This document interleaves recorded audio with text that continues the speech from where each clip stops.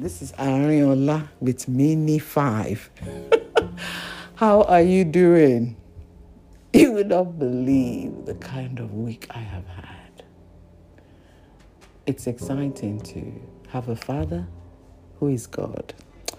It's exciting that He can give you the most exciting, innovative ideas and ways of working and doing things. It's also very humbling and rewarding and reassuring to know that He cares about every little detail of our lives. So I was crying out to God about something. I needed a break, and He brought the break in the most amazing way. I was exhausted with the project I was working on, and He sent a helper.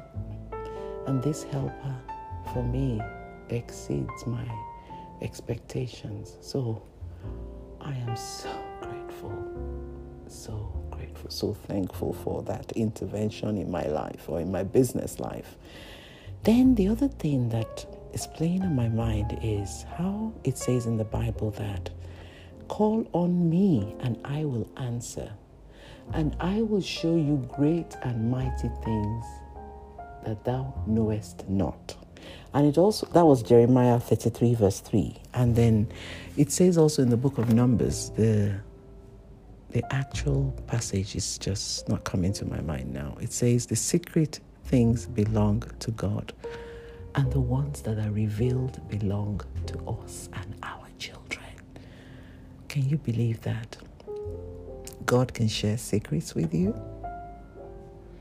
God can share secrets of the now, secrets of the past, of the future. He can share things that are going to happen. And of course, we have the Holy Spirit to thank for that, because the Bible says He leads us into all truth. So I have been amazed at some dreams I have had recently about the future, and knowing that God is in the future and He's revealing bit by bit. You know, the Bible also says that because I am God, I declare the end from the beginning. So He can tell you what the end is going to be from the beginning. Even at a time when I feel very humbled to have been in a country like this and to have been a subject of the late Queen. I'm very touched by so many things about her life, her open confession of faith in Jesus, where she draws help and strength from. And I am so amazed that God would allow a rainbow to rest on the palace and the castle. It reminds me that our days are numbered, our days are in God's hand. Our days have a beginning, they have an end, and God has a plan for our lives. And everything should work according to that plan, especially if we surrender our lives to Him. So I'm asking you today, is your life surrendered to God? Because He can give you the most exciting journey you can imagine on this planet.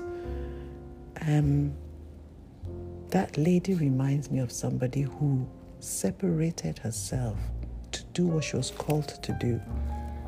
And I ask myself, Lord, am I really separating myself from my assignment? 70 years of dedication and what I call a glorious exit. May the Lord help us to number our days so we can apply our hearts to wisdom.